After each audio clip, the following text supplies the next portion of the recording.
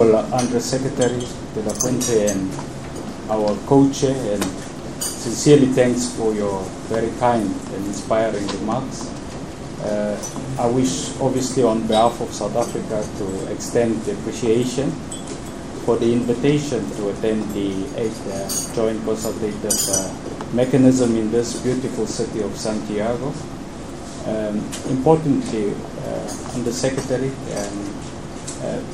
the JCM will present for us an opportunity to review progress of our bilateral relations and more importantly, to prepare for the good news that you have presented of our presidential visit to Chile in October.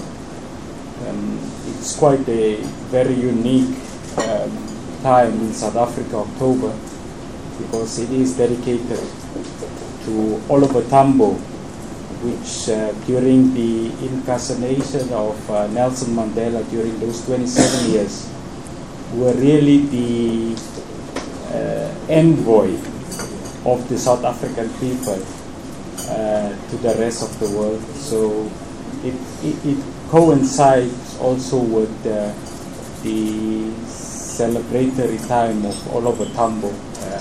So I think my president have applied his mind to the uniqueness of the visit and also look at the significance politically of what it means for the South African people. I must indicate that I am very pleased that we have started to provide new energy to the Joint Consultative Mechanism through our commitment to have convened annually this structured bilateral mechanism. It has not always been like that, Madam Undersecretary.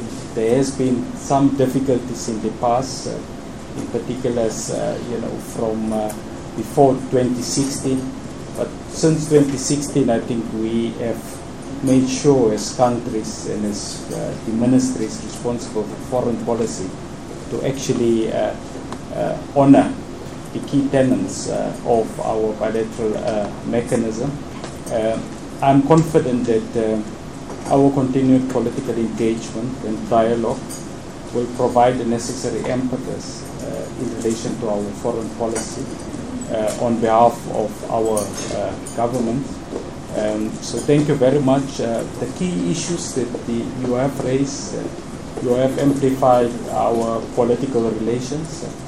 Obviously, it is also pivoted by the need to enhance economic diplomacy with Chile.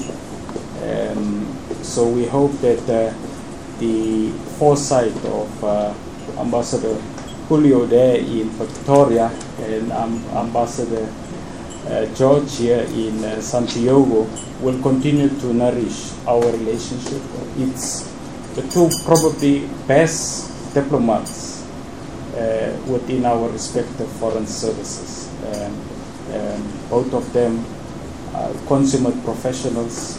So I'm very happy that this relationship is underpinned by a repository of skill, wisdom, and to make sure that the national interests of our respective countries gets obviously treated as paramount as it relates to in South Africa. We speak about unemployment, the need to create more jobs, the need to make sure that our anti-poverty initiatives work, and to reduce the wealth disparities between those that has been previously disadvantaged and those that economically are more empowered.